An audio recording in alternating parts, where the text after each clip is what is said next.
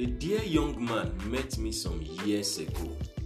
We were discussing the subject of marriage. According to him, God said I can marry any of these three sisters. I nodded in disbelief.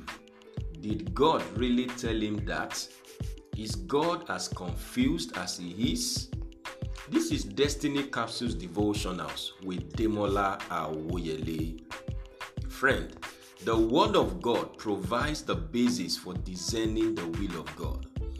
This is why you must know the Bible before you know the Spirit.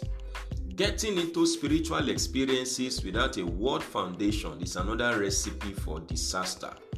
God's word must be given its place in our lives as we find out the will of God.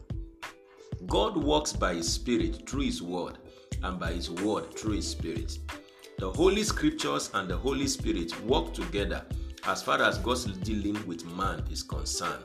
Psalms 119 verse 89 and 2 Peter chapter 1 verse 21.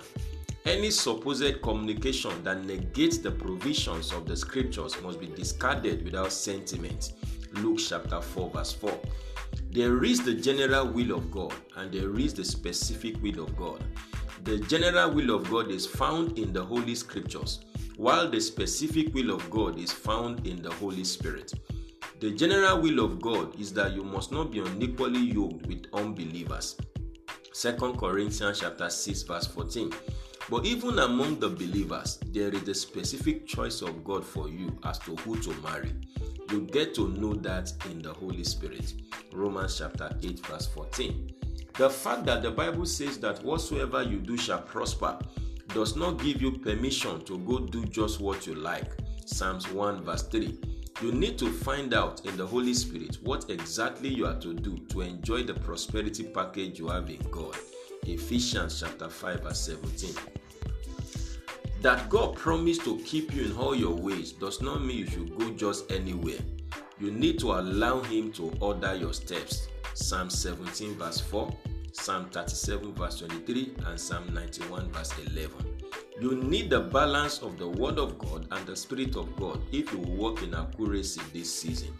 Know the Holy Scriptures and also know the Holy Spirit. Spend time in prayer so that your spirit man is well cultured to discern the will of God. And also spend time in study so you can decipher the voice of God.